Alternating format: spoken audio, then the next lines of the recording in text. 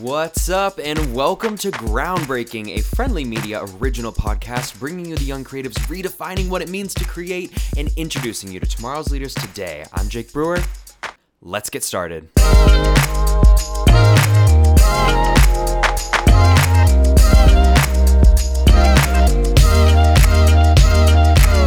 Today's episode will go down in groundbreaking history because today's guest is nothing short of amazing. Meet Tony Xu, a recent Harvard graduate. Already this guy's pretty impressive, but he's also the co-founder of Breaktime, a nonprofit social enterprise that elevates young adults out of homelessness through purposeful transitional employment and personal empowerment. And yes, I did take that right from Tony's LinkedIn, which I highly recommend checking out if you want to be inspired. But a great first step is to continue listening, because today we're talking about finding your purpose, remaining flexible, and handling success while also staying centralized on a mission of greater good. What's up, everybody? Welcome back to Groundbreaking. I'm so happy that you're with us today because this episode is one that I've been kind of crossing my fingers for, knocking on wood, hoping for a while now, actually. I have a mutual friend with today's guest, and from almost the first day that we met, I heard so much about this guy. And then I finally did a LinkedIn stalk, and I was like, okay. I was like, the bar is pretty high today. And so I'm really excited for this conversation. I think I'm going to learn a ton. And I hope you will too. And I'm really just excited to jump right in and introduce you to today's guest, because the fact that I had to decide how I was going to introduce you is a very unique problem. And that's a compliment too. It's an excellent problem to have. But Tony Xu is our guest today. He's the co-founder of Breaktime, which is right here in Boston, elevating young adults out of homelessness. It's backed by the city of Boston, and just all casually dropped Forbes 30 under 30. Because that's just a little subtle title that we can give our friend today. And was also on the 10 outstanding leaders by Boston's Chamber of Commerce list. And if you want to just, indulge in all the incredible accomplishments that he's had thus far, you can do your own sort of research. But today, I'm really, really excited to be welcoming a guest that I've been waiting for a long time. Tony Xu, welcome to Groundbreaking. Thank you so much, Jake, for the intro. That was super, super kind. And I am equally as excited to be here. Well, it's a very easy intro to prepare because you have quite the list of accomplishments. And I know, remind me, are you currently a student? This is, again, just a chill thing that we're going to talk about. Are you currently at Harvard, or did you graduate Harvard already? Yeah, so I'm a graduating senior right now. So actually 2 days before graduation. No way. All right. Excited to wrap things up. Okay, so we'll just add that to the list. Okay, cool. I feel like if I were to go through everything, I don't think we'd ever be able to talk to you. So I know everybody listening doesn't want to hear me talk really anymore. Everybody listening has heard enough of my voice, especially over the past year. So go ahead and just kind of tell us too, because I really want to hear from you. I've pulled the pieces together of kind of what really your sort of mission is, but today I'd really love to kind of dive into the overarching piece. I mean, you've been a part of so many incredible projects, whether it be Breaktime or all your work at Harvard, and I'd love to kind of talk about the sort of general mission and objective that you feel, especially now as a graduating senior, when that's the big question that's on all of our minds, but also how you sort of discovered those sort of placements. Because I'll just kind of preface and say a lot of the listeners of the show are probably around at the same point as we are, or just like a little bit younger, and or sort of discovering okay, what's the right sort of path. And you've definitely chosen some paths and made some really great decisions too. So I think diving into that would be great. But my original question, what's the overarching sort of goal, and what really inspired all the work that you've done? Yeah, I would say that I think about that in terms of what I consider is my external purpose and what I would consider is my internal purpose. And I can share the story of how I came to these, but I really do feel that my external purpose is working to build a world in which everyone has the housing that fulfills their need. And housing in particular is so interesting to me. It's what I studied at Harvard because it's something that touches every part of your life. It affects your physiology and sense of safety. It affects your community and where you're physically located. and your sense of belonging. It also affects your identity. It affects, how you view yourself and even who you are and your worth. And so I think housing is something that's so special in that it really affects every layer of human need. And it's something that I also see is a major challenge and crisis in our world in terms of millions of people not having access to adequate housing. And so that's really what I've oriented my academic journey and my, I guess, professional and entrepreneurial journey around as well. And then on the flip side, I really see my internal purpose as just living with as much presence and joy as I possibly can. And it's a constant process and evolution, but I really do care about mindfulness and meditation and just showing up in the spaces that I'm at, whether it's with you right now or in my classes or in meetings at work, and just really being here and not getting lost in dreaming about the future too much, or not getting lost in kind of thinking about the past and thinking about how things could have been different, but just really focusing on where I'm at right now. Sure. I think it's a really healthy mindset to have because I'm a graduating senior too right now. And, 4 years ago, I could not have possibly even predicted where I am now. And so I think, trying to shoot for who you are in 4 years is a really difficult sort of task, but I think you broke it down in a very sort of tangible way. And already, if you don't mind, I'm just going to dive into like serious more question. I feel like just because of how much I feel like people our age and our generation as a whole has become a lot more actively involved in sort of our social contributions. Why do I feel like I don't know as much about housing equity as maybe other things? Like I feel like, if I were to be quizzed on like racial justice, maybe I could feel like a little bit more comfortable talking about that subject rather than, housing inequities. And why do you have any sort of experience or maybe anything that you've studied is why maybe that is kind of more of a foreign concept? And that's just me. I don't want to speak for everybody, but even just hearing you talking now, I realized, oh, that's something I haven't really thought about all too much. That's a really fascinating, I guess, question slash challenge that I've never really thought about before. But if I had to, I guess, hypothesize why that might be the case, and it's actually kind of confusing because housing is something that we all know about, and it's so pervasive in many of our lives.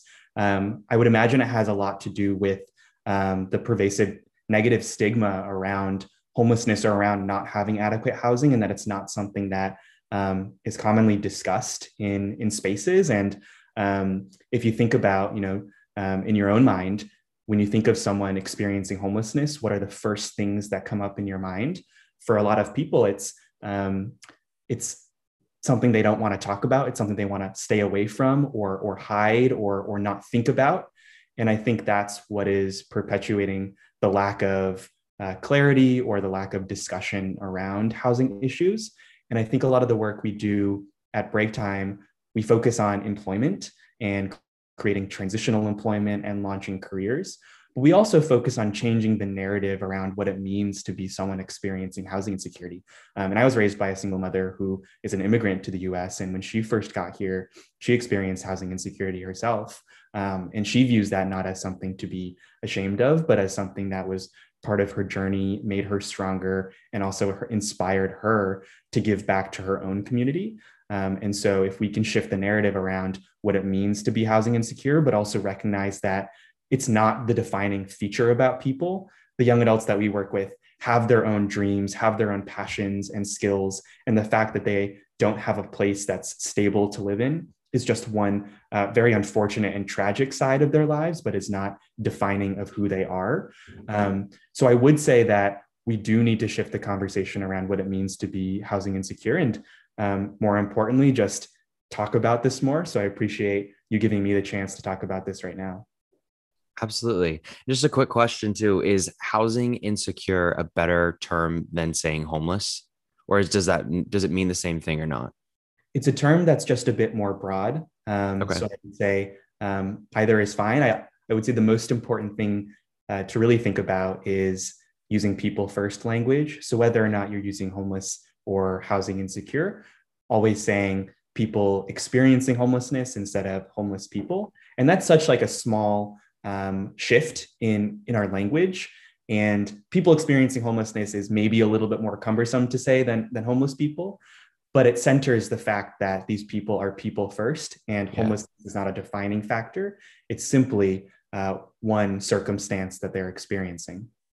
Absolutely. Okay. That's really good to know, especially as we continue our conversation. So, I mean, you've done a lot to really combat this overall sort of issue that, I mean, a lot of, at least in my experience, a lot of the urban cities that I've lived in, especially, are really facing. Tell us like a little bit more about break time, because you kind of emphasize that employment is a huge sort of piece of it. And, you know, just like many other issues, it's not really an overarching approach. It's like, what are the small little catalysts or factors that you can address that might, you know, ultimately change the overall issue? Right. So Break Time is a nonprofit based in Boston, founded in 2018. And our overarching mission is breaking the cycle of young adult homelessness. And the critical point of intervention that we focus on is employment. And I'll share more about how we got to that point, because that's not something that I knew about coming into college. But the first thing that I joined when I came to Harvard was started to volunteer at the Y2Y Harvard Square Homeless Shelter, which is a shelter for young adults experiencing homelessness. And it's quite unique in that it's completely student run. And so that's why it's called Y2Y, Youth to Youth. And it was there, I was just going there for to help out, but also just to get a chance to talk with some of the young adults who were staying there and learn more about their stories and journeys and needs. And when I was there, I was really shocked. Maybe I shouldn't have been, but was surprised to see that almost every single person there cared about working. And if they weren't working, they were talking about, oh, this interview they had or this application they sent in, but they didn't hear back. We learned that the number one case management session that was requested by the young adults at the shelter was about finding a job, not about finding housing. And so that tipped me off to realizing that stable employment is actually the most critical factor in achieving stable housing. And you can't separate the two. And that employment really is one of the levers for long-term change. And instead of a shelter, which is very valuable, but at the end of the day is only providing a temporary solution, how can we think about long-term solutions that get closer to the root of the challenge? And so it was at that shelter that I met my co-founder, Connor, who has been working with me since day one and has been an incredible partner in this journey. And I recognized in him a similar spark of passion and a similar commitment to this issue. And so we started just talking about what can we do? We know we wanted to be around employment. And so actually the first thing we worked on, which we worked really hard on and got quite far, was working towards opening Break Time Cafe. And it was meant to be a coffee shop that would create transitional employment opportunities. So it would create opportunities for young adults who maybe had gone through job training programs or who were looking for work, but still struggled to find a job because they never had any experience. They were obviously experiencing life instability and often did not complete their education. So a really challenging trifecta of barriers to employment. So we wanted Break Time, and specifically that coffee shop, to be a temporary transitional stepping stone. It'd be a job where you could really get experience, earn $16 an hour, and then move on to an even better opportunity. We got very far. We had leased our space, hired our architect, got our building permits, gone through half of construction, and that was April 2020. And our opening was scheduled for May. And so because of the pandemic, had to pause and essentially shut down that project for the time being. And just briefly to share about where Break Time is right now and what we do right now is that in April, we spoke with a lot of our advisors, and many of them told us that we should just hibernate, that we should wait it out, see where the pandemic goes, save our money, and just hold on and pause. But when we spoke with the young adults experiencing homelessness, who we were actually planning to employ at the cafe, we realized and heard that the pandemic clearly made things more urgent and difficult for their lives. And so at a time like this, Break Time could not just pause. While that might have made maybe more financial sense that did not make sense in terms of the people that we were working with and hope to support. And so we did a lot of exploring as to what are other organizations doing, what are other community needs, what can we do with the resources, partners, and people that we have. And we essentially decided to launch the Double Impact Initiative. And this initiative at the beginning employed young adults to work in the kitchen in our building to prepare hot meals for frontline healthcare workers and eventually families experiencing food insecurity. And we ended up employing in 2020 25 young adults who served over 700,000 meals to families in need all across Boston. And we worked with a number of different incredible community partners who helped us do a lot of the last mile distribution of the meals. I ate and tested out the meals myself, and they were very good quality, and just kind of goes to show really the great work that our young adults were doing. We were supported by the city of Boston for that work. And then going into this year, we recognized that a lot of nonprofits that we had worked with for this distribution told us that, they want to expand their work. There's clearly a lot of community need right now, but that their biggest barrier was finding incredible, talented, and motivated employees and staff to work there. And so we have since continued to shift our model and now operate as a sort of staffing and training program where we partner with community organizations that offer purposeful work and train young adults to fill those positions at community health centers, at food pantries, and other organizations. And the key insight that we took away from the pandemic, the key insights, one of them was that purposeful work is incredibly transformative, and that we don't want this to just be a job where you're doing manual labor, earning a wage. We want this to be a job where you can see the direct impact of your own work on the community you serve. And so it's not just break time staff that get to feel like we're having an impact. It's actually the young adults that are employed by break time that similarly get to address food insecurity and hunger, community health, and other urgent community needs. So that was a very important part of our model that we learned and incorporated.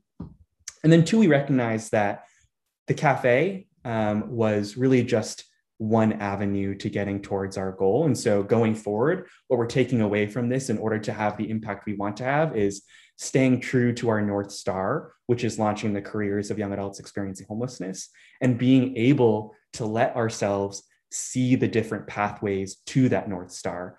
We were so dedicated and really attached to our first idea of the cafe, but when we were forced to let go of it, an even better type of model and arrangement kind of showed itself. And so I think that's just a reminder that maybe right now there's another better model that we could evolve into. It's just about being open and receptive to trying out different things. Absolutely. How quickly and how, I'm going to use your word, purposely, you sort of flipped and said, okay, well, the focus of that time may have not been the overarching mission. I think that's very difficult to do because you said, you talked to your advisors who were, suggesting something different. And especially as a student, how did you sort of get to the point where you're like, I think I know better than them, because I mean, the piece of advice we get so often is really, find an advisor, like find a role model and really like have somebody to confide in that way. But you obviously had a different sort of realization or feeling or sensation. So how did you kind of get comfortable with maybe straying from their sort of guidance in, of course, the most respectful way? Absolutely. It was not an easy process. And even though it happened quickly, and even though in hindsight, it seems to have made all the sense in the world, in the moment, it was very much confusing, very much a lot of uncertainty and fear. And so in terms of, I would say, the process for how we came to that realization that we needed to adapt, the first thing we did was reach out to these advisors. And as you said, they know a lot more than we do. And it's tough for us to say, oh, we know better. And that's not what we were trying to say. And we were receptive to the feedback, but we're critical of what they were saying because we knew that they were not the people actually experiencing homelessness themselves. And so for us, the most important thing was balancing the feedback from our advisors who maybe had more experience running a nonprofit or running a business balancing that with feedback directly from the young adults that we worked with. And so we made sure, and we continue to make sure that we always engage young adults with lived experience in every part of our decision-making, program development, and even our fundraising. And so we have a youth leadership board comprised of 10 young adults who we meet with regularly, who provide that feedback, insight, and decision-making. And so those are the people that we consulted and learned that, okay, this is not something we can just wait out. We have to take action. So that was a small shift. That was a shift from hibernating to let's take action. Then the next step was, okay, we want to take action, but what is there that we can do during this time, given that everything's shut down, given that all we know is building this cafe? And so what we did was really just talk to as many people as we could. And a lot of our work, especially in the nonprofit space more broadly, it's all about collaborations and partnerships. And I wish people recognize that from the start a little bit more. Often we think, oh, I'm creating something special. I have a unique idea. I can't share this out because someone might steal it. Well, actually, if you really think that your idea has a lot of impact, you should be spreading the word to other people so they can also have the same impact. Adopt your model, evolve your model. And also, again, you don't know everything. So seeing what other people have done or are trying is also a great way to boost and really augment your own learning and eventual impact. And so we spoke with as many other nonprofits and community organizations as we could find and connected with this organization that was working with restaurants and essentially fundraising money for restaurants to prepare meals for healthcare workers. And so it was just from that conversation that we realized we weren't even going to that conversation with this idea, but from talking to them, we realized, wow, maybe this is something we can do with our kitchen, with the young adults that we employ. So it wasn't super intentional. It was more, the intentional aspect was doing the outreach and relationship building and connecting with other people. And from that, you just have to trust that new ideas will spark and generate from that. And then it was about mobilizing the people in our network. So mobilizing the staff that we still had who might be able to go in periodically, mobilizing the young adults who we had promised were going to work at the cafe, and taking it day by day. It wasn't clear cut and organized in the beginning. It was very messy, but you learn every day, and you're as long as you're going into it with an understanding that your operation will change and evolve and continue to get better, you also learn not to be super hard on yourself and just to continue going forward step by step. Absolutely. I'm also really, really curious about the kind of conversations that exist, from these young adults to employment. How do you sort of first introduce the concept to them? Because truthfully, I mean, we could talk all day about, the impact that you've had on a greater scale, but on a very individual basis, how does the conversation sort of shift in terms of directly, building that relationship with them and building that trust with them too? Because of course, I mean, you're doing incredibly well, but this is still very much a growing organization, and for somebody to place that sort of trust in you is, I mean, a huge honor, but also an incredible challenge too. So how does that conversation look like, and maybe even pre-pandemic, and dare I even say post-pandemic? I don't think we're fully there yet, but how have you sensed any sort of attitude change there as well? Right. So trust is absolutely crucial to everything that we do. And there's trust from all different stakeholders. And as a nonprofit, we have to recognize that we have a number of different stakeholders. There's trust with the young adults, there's trust with our staff, there's trust between us and our funders, and then with our partners. And so there are so many different people and entities that we're working with and have to establish this trust with. I'll start with the young adults. It is very a big thing to ask that young adults trust us to be able to support them and work with them. And so a lot of it is starting small with a small group of young adults. And I think this is with any startup, any service, any innovation that you're building, always starting with kind of what is the smallest thing that you can test. And way back when, even before the cafe, the first thing we tested was delivering for catering orders, essentially. So we would work with local bakeries and food establishments, and we would hire young adults staying at Y2Y to help us deliver these catering items. And that was like a very small test that we were able to do. And through that, build a relationship with the young adults in the community. And also for ourselves to learn as much as we can about being an employer, about running an operation without having to be too large and work with too many people. And so that has kind of snowballed to where we're at today. Our program model continues to improve. And the biggest thing to building trust is having the young adults be ambassadors for our organization. And so we have a lot of alumni who have now come back and are working with Break Time. So one of them is on our board. One of them is actively supporting us with writing blog posts. One of them is attending many of our meetings with fundraisers and demonstrating the direct impact of the work that Break Time does. And so it can't be overlooked that trust takes time. But I think one thing we're doing is actually also supporting young adults in trusting the workforce and employment world in general, because a lot of young adults are so used to being let down and disappointed by rejections and people who don't see them as people. And so there's a lot of skepticism and fear and mistrust. And so for us to kind of be that stepping stone, as we always call ourselves, to easing somebody into the workforce, to being an employer who, yes, has high expectations and standards, but also has compassion and empathy to support someone and understand that their lives are challenging and things will come up. And maybe you have to miss a day because of an emergency. And so we want to model what it's like to be a good employer, to be able to build trust with the young adults, to then help them move on to whatever the next step might be. I'll also talk a bit about trust with our other stakeholders, and particularly with external stakeholders like funders, partners. Yeah.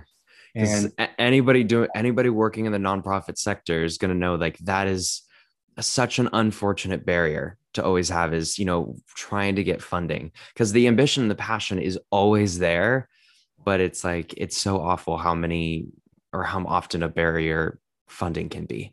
Absolutely. And it took us, I would say, probably almost 2 years to get our first like major grant or donation. And we've gotten a lot of smaller grants, smaller donations. We did pitch competitions, but it took us 2 years to really essentially close that first significant portion of funding. And maybe 2 years, not a long time, but at least in the span of my life, that feels like forever. Yeah. And as an impatient young person, it also felt like, wow, why isn't this happening sooner? Why isn't this easier than it is?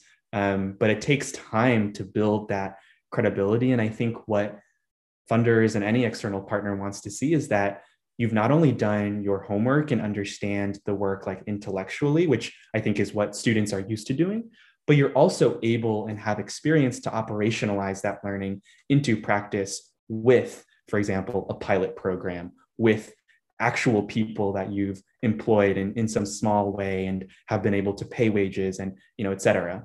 So I think for us, it was a lot of incremental tests and incremental pilots that slowly but surely helped us build our credibility.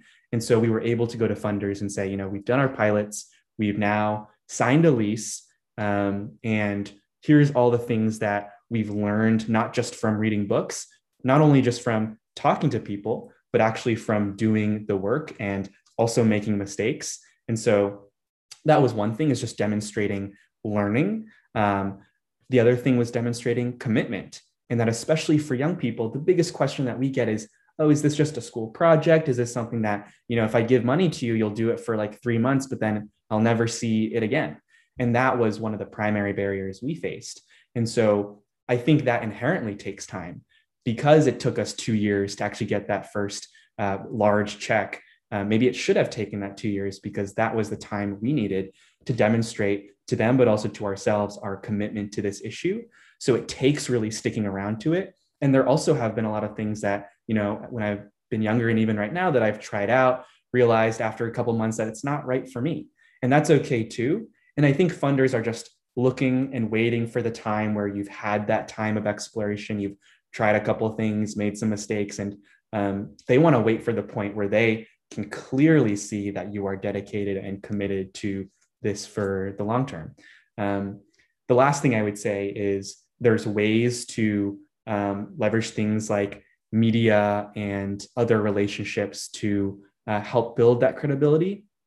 We were lucky enough to get a few large media features pretty early on because of the excitement around what we were building and our vision and our story. And so we were lucky enough to be able to use that to go into meetings and say, our work has been featured in XYZ. And that was the boost of credibility that we needed, that we didn't really have as young students. And so when you have opportunities like that, use that to the most, whether that's in cold outreach, whether that's using that, sharing kind of materials in meetings or over email. And then finally, when you do get to a point of actually raising funding, there is also a need and importance to create a sense of urgency, and also potentially even a sense of FOMO and almost like scarcity in a way. I would say that a lot of funders need to be pushed a little bit to see the kind of fast timeline, as well as the clear milestones that you need to reach with the funding. And so for us, it was going in and saying, we have X amount of budget we need for this cafe. We're opening in May. We also have a number of funders already lined up. So again, like leveraging like one funder to then catalyze other funders. Yeah, We had a couple of funders lined up. Don't you want to be part of this moving train? And so inspiring them to get on the train before it leaves the station, right? Which is the analogy. So kind of that's all about storytelling and communication, but there is a need to also create that sense of urgency, which a lot of people might overlook and just think, funding is just about, talking to people and submitting grant applications, but there's a lot of strategy behind it as well. Absolutely. Well, and I think we both are on the same page about, really getting funders excited and feeling like proving to them that that dedication is there is a huge part of your role. But I want to kind of ask you too, in those moments personally, how did you convince yourself that this was the right thing to do, or that this is going to be worth your time? Because the past year has challenged you in so many ways. What was like the message that you would tell yourself when I don't know if you've ever questioned, like, was that the right choice, or is this going to be the right choice? I think for me, knowing that this was what I want to work on and wanted to work on really stemmed from digging deep into what problems I wanted to address in the world. And I think sometimes we might think, oh, what is the job I want to do in this world? Like, what position do I want to have? What industry do I want to be in? Whereas maybe a more interesting way to probe your life, work, and purpose is to ask, what kind of problems do I want to tackle in this world? And for me, working at Y2Y, knowing my mother's story and learning about housing through school and also outside of school really helped me recognize that housing, homelessness, and urban issues in general is exactly the specific problem I want to tackle. And again, there are a number of ways to do that. But I knew from the beginning just the sense of excitement I had like deep in my core, which is hard to verbalize and kind of explain it with much clarity. But it was a strong feeling that, I want to wake up and do this work. I want to send these emails. I want to talk to these people about what we're working on and what our vision is. Yeah. It was that sense of like continued excitement about building something that I think really resonated with like who I am at my core, which is a builder, like a creator and someone who just likes trying a lot of different things. So I would say, there will be a feeling. And if you don't have that feeling yet, like that's totally okay. Everyone is on a different journey, and there should not be pressure to latch on to something or to grow an organization, for example, when we're so young. I think it's very important to spend the time and the energy to explore a lot of different things. And the advice that I've gotten is, there are a lot of different ladders to climb in this world, different types of things to do and careers. And you don't want to get to the top of the ladder and recognize that, wow, like I've been traveling down the wrong one. You want to spend some time assessing the different options, really exploring things to a certain degree before making your decision. And that exploration is totally fine. But I would orient that exploration around the specific problems you want to solve and not the job or position you want to have. I agree completely. Again, everything that you're saying is, I think, an incredibly healthy mindset and definitely something that you've learned over these past couple of years. But I'm also really curious to ask too, have you had, and if you have had, what was the moment where you like felt really, really proud of your work? Like, where did you almost have to stop yourself and go, I think I just did what I set out to do? Hmm. That's a great question. I think I do sense that feeling, or I have had that feeling at multiple points throughout the journey. But also, I often forget the impact that our Yeah. work has, and it's not. Um, it is something that obviously I do think about, but as someone who it can sometimes be critical to myself, is not something maybe I recognize or spend enough time and energy really like contemplating. But I would say the first point, um, I think there is always a moment when it's not just you believing in a vision, but you get kind of that first person to also buy in and want to carry forward the torch with you. And so, like, one of the first moments that I really felt that was when I started working with Connor, my co-founder, and just recognizing that, like, wow, like someone else shares this vision, shares this passion, shares this fire, and is like really interested in committing to this with me. And so that was like the very beginning, right? Like we hadn't even done anything yet. We didn't even know what we were doing, but just to have someone who recognized uh, the importance of addressing this challenge in the same way that you do was very powerful. I would say the next moment is when we were able to employ our first young adult through our pilot program. And it was, really non sophisticated of a pilot program, really just a small test that I mentioned with catering. But we were able to actually work with somebody and see the transformation in their eyes when they were able to earn a wage, and specifically with those catering deliveries, actually get to interact with people that we were serving as customers, and to have that face to face was, and to see how powerful that was, to see the young adults feel like they were part of something more, was super, super powerful. So I would say it's, that feeling of feeling proud really stems mostly from people, and my experience talking with people, working with people, seeing people's faces, which has been in many ways very difficult during the pandemic. But I try to maintain as much face to face with the people in our community, because that's when I feel most connected to the work.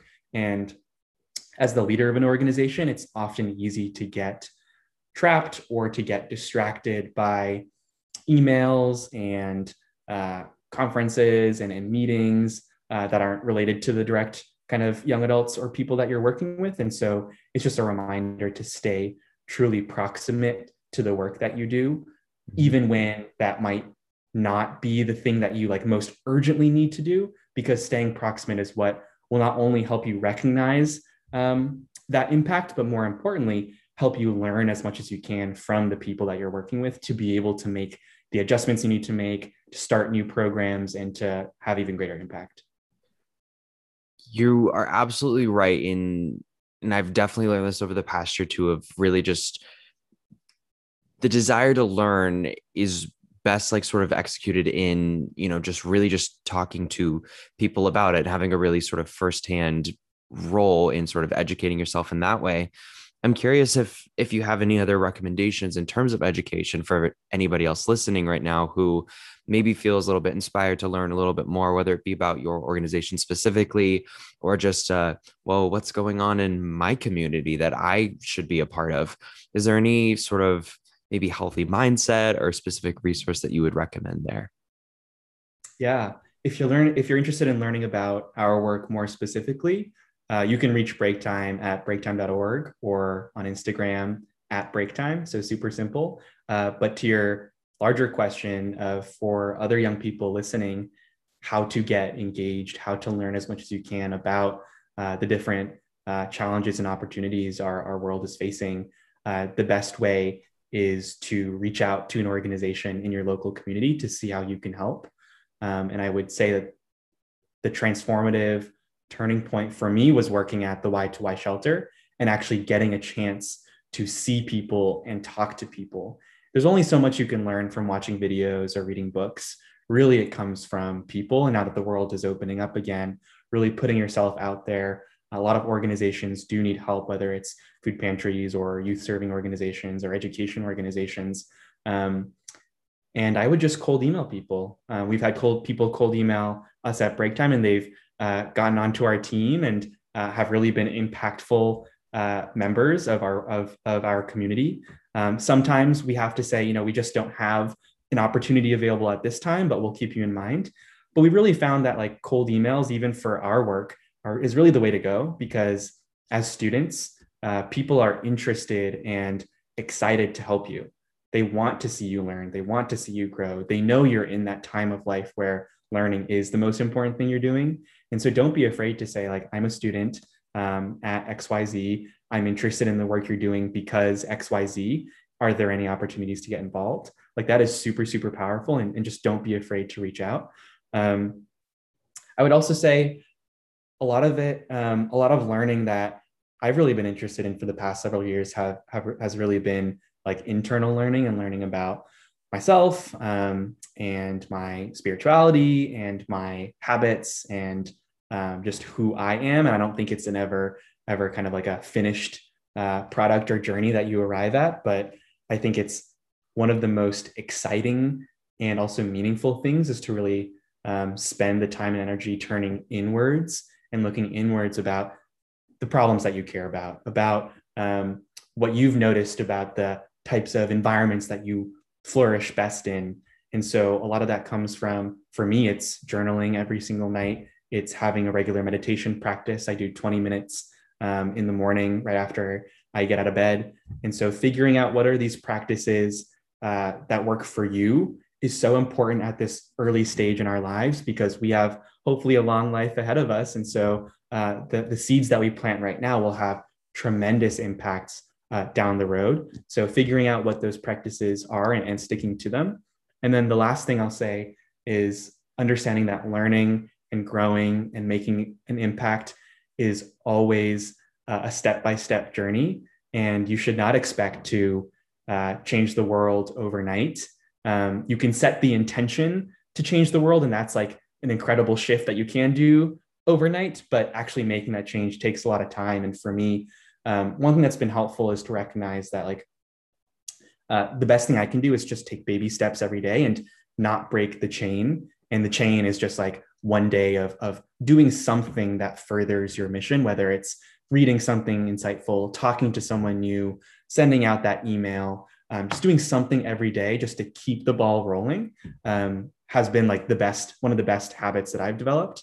And one other thing that I like to think about is if you make just a 1% improvement in the work that you do, or 1% improvement in your learning, for example, I think the math works out to after 72 days, if you consider compounding, you'll have twice the amount of whatever it is, learning or habits or skills that you had when you started. So 72 days, you can double if you just make a 1% improvement every day. Like, think of how much you can learn and grow over the span of years and decades. Like, it's incredible. Like, it's absolutely different. And as Jake, you said, like 4 years of college, as we're both looking back, like I'm sure we're both recognizing just like how much things have changed in just 4 years. And I think it is because incremental improvements add up to really transformative change. And so don't be afraid to really just do little bits of work every day, because they do eventually add up.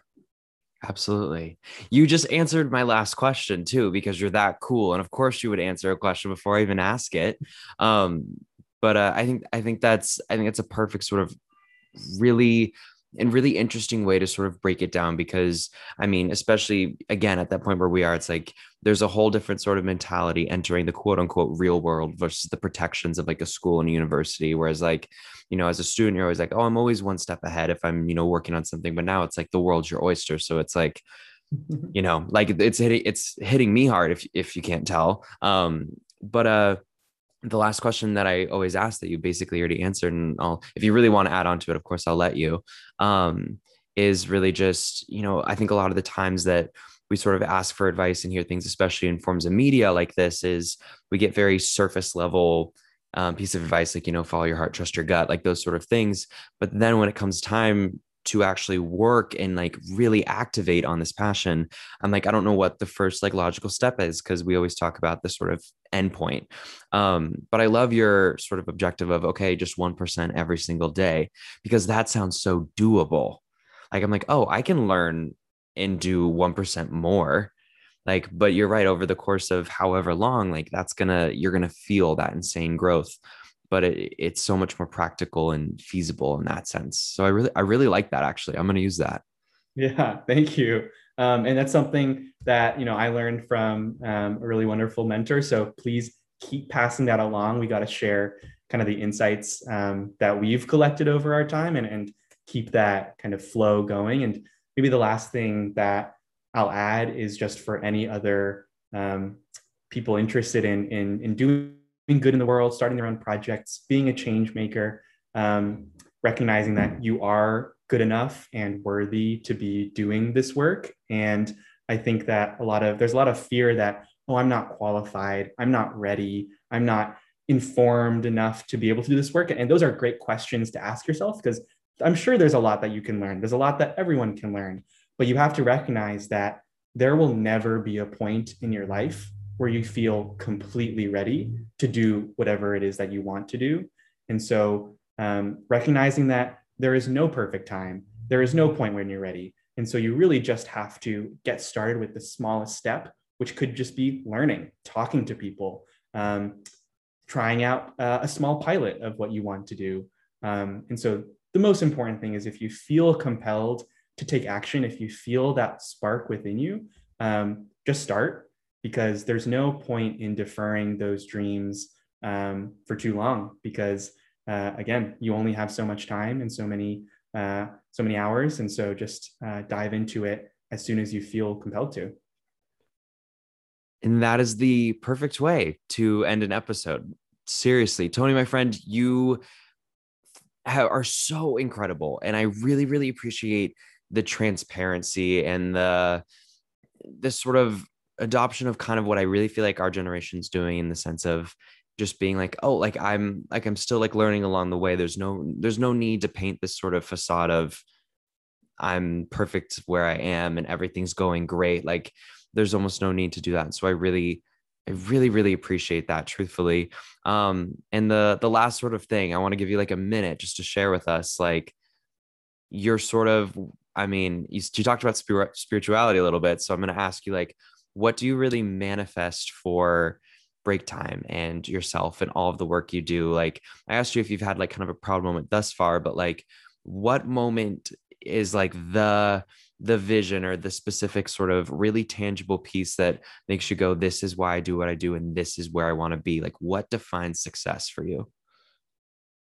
There are a couple different answers. I think one that I would love to see our organization reach is expanding our work beyond Boston. And I think there's a lot of exciting opportunities to work with the government to be able to do that, because the work that we're doing addresses homelessness, youth empowerment, workforce development, and even things like hunger and community health. So kind of really tackling a lot of community priorities. And so we want to see our work really institutionalized by partners like the government. But on a more personal level, I think what success looks like to me is setting off a positive chain reaction. And I've seen in my life and from my mother's life how one helping hand, one person who gives you a job opportunity has really had an impact on my mom, for example, my mom's life trajectory and her career, which then translates into the trajectory of my life. And so recognizing that the kind of domino effect that you're setting off continues on for a long time, for generations. And again, small interventions that help someone can have the potential to change someone's entire life. And so to me, it's just seeing the process of that positive ripple effect play out in the people that I see, but also knowing that it'll continue on long before or long after I'm gone and can't see it, is something that I'm both proud of, but also something that I look forward to continue to do and set into motion. Well, you're on the right path. That I can at least tell you. I really want to thank you again for your time today. I learned a ton, and I was inspired by your story before I even met you through a screen. But now like I'm really, really impressed and truthfully so proud of the work that you're doing. It's really, really incredible. And I'm so glad that you feel a tangible sense of the accomplishments that you have, because that's so well deserved. So thank you so much for your time. It was such a pleasure chatting with you, and I really hope everybody else enjoyed too.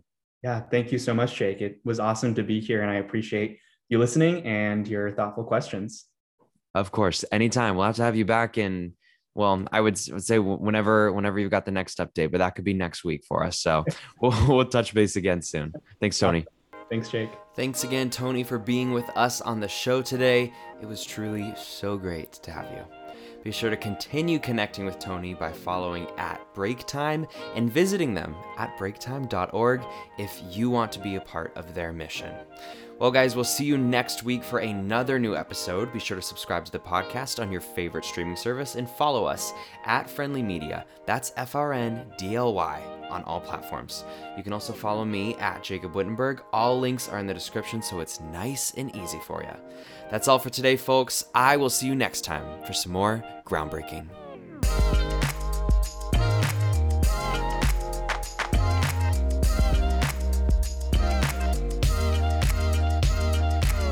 Groundbreaking is a Friendly Media original podcast.